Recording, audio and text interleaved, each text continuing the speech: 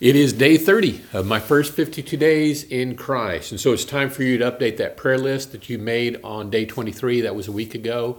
You should be updating that probably every day if you can, but at least once a week. Make sure you go back, look, see if you need to add some names to that, check back with the people you're praying with. And so that's a good thing to be doing. So go ahead and finish up the book of Acts. Now go ahead and read Acts chapter 25 through 28 and pause the video and do that at this time.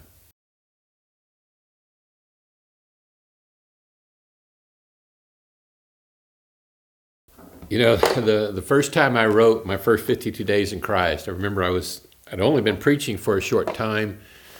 And when I was in preaching school, I had studied biblical counseling. And so the Bible that I used was marked up with that subject. In Acts chapter 26, verses 9 through 11, and the passage in Luke chapter 15, 17 through 20, that's the prodigal son. I've been taught, using those two passages, the pattern of human behavior as it has to deal with biblical counseling.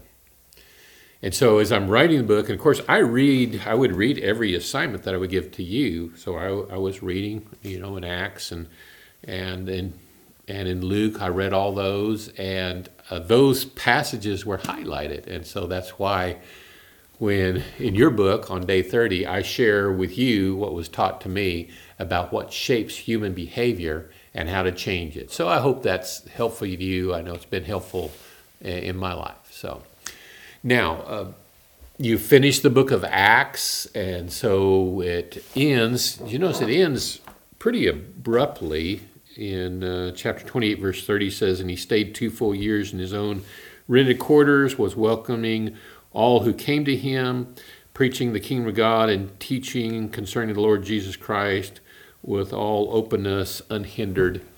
You read that and say, oh, it stops right there. Come on, Luke, what happens next?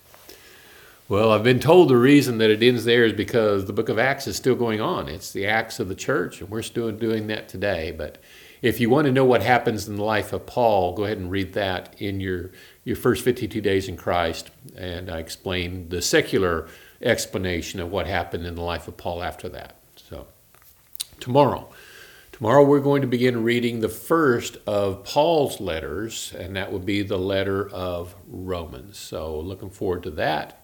You have a blessed day.